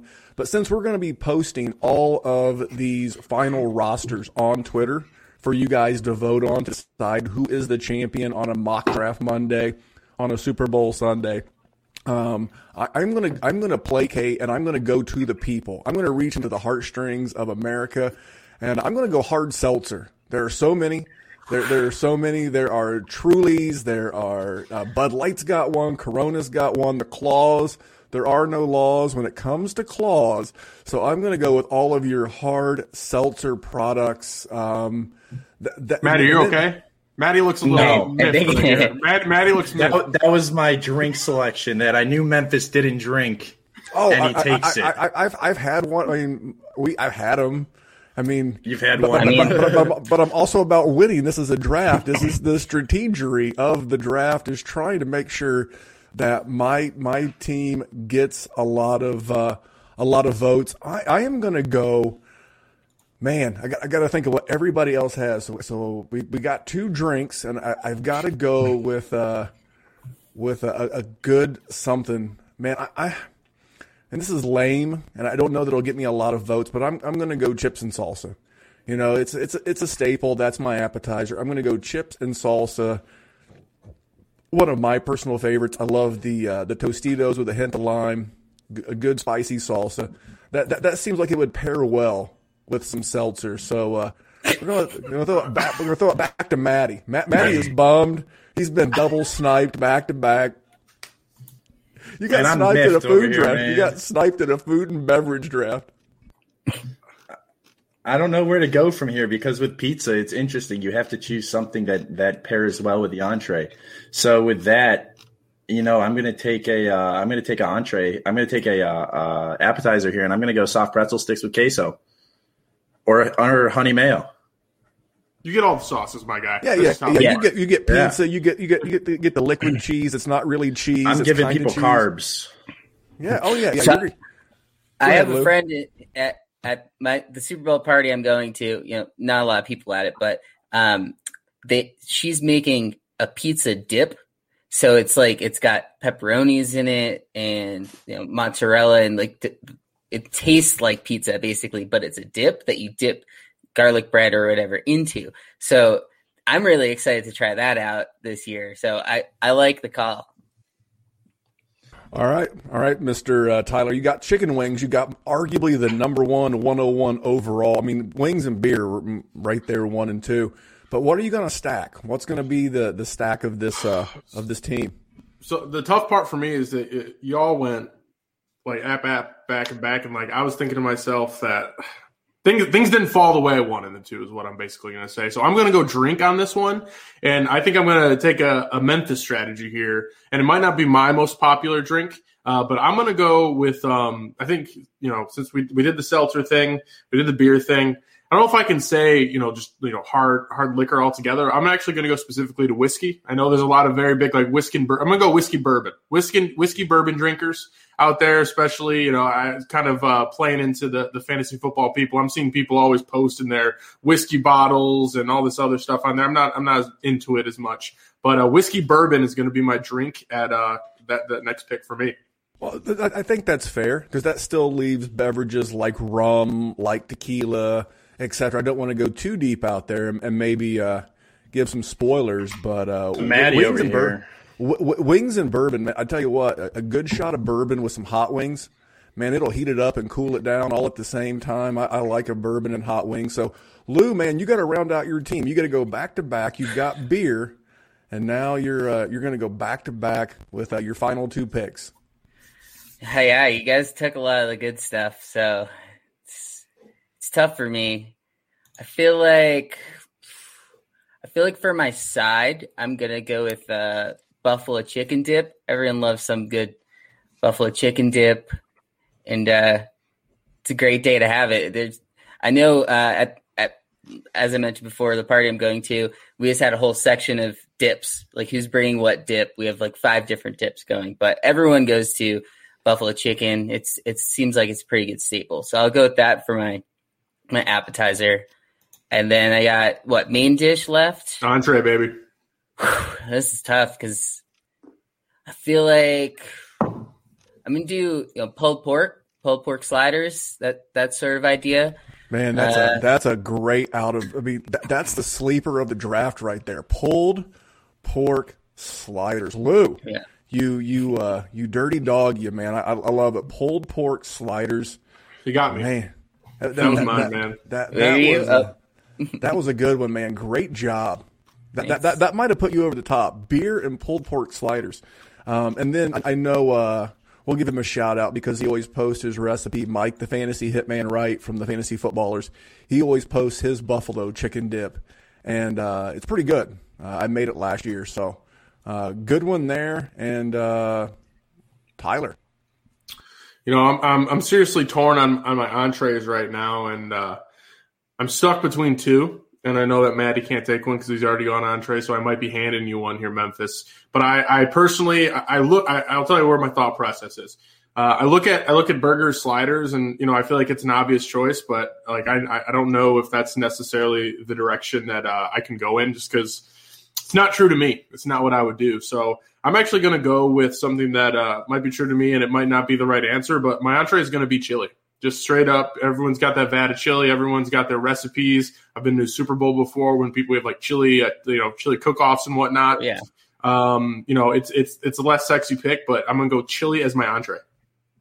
That is another good one. I will admit, for the first time in this draft, I got sniped. I thought I was 2 away.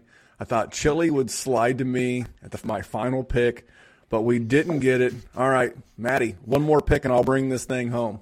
You got to go with your beverage now. Every Super Bowl we do chili, so that one hits close to home. We do chili dogs, so that's my favorite Super Bowl food right there. For the consensus, though, let's see water as the top option for beverage because we don't drink over here at the Big Chest household. Just like walk over to the sink, you put some solo cups next to. It is a hydrated household. No, I'm just kidding. We're going with vodka and we're doing Moscow Mules. Oh, okay. I was like, man, that's pretty chintzy. What one day I'll have to tell the wings and water story. A previous boss of mine will get a kick out of it. Man, I tell you what, I had an epiphany. Even though Tyler sniped me and wrecked it, I think he actually did me a favor in reverse. I'm going to go taco bar. Because I got the chips and salsa, I got the Truly.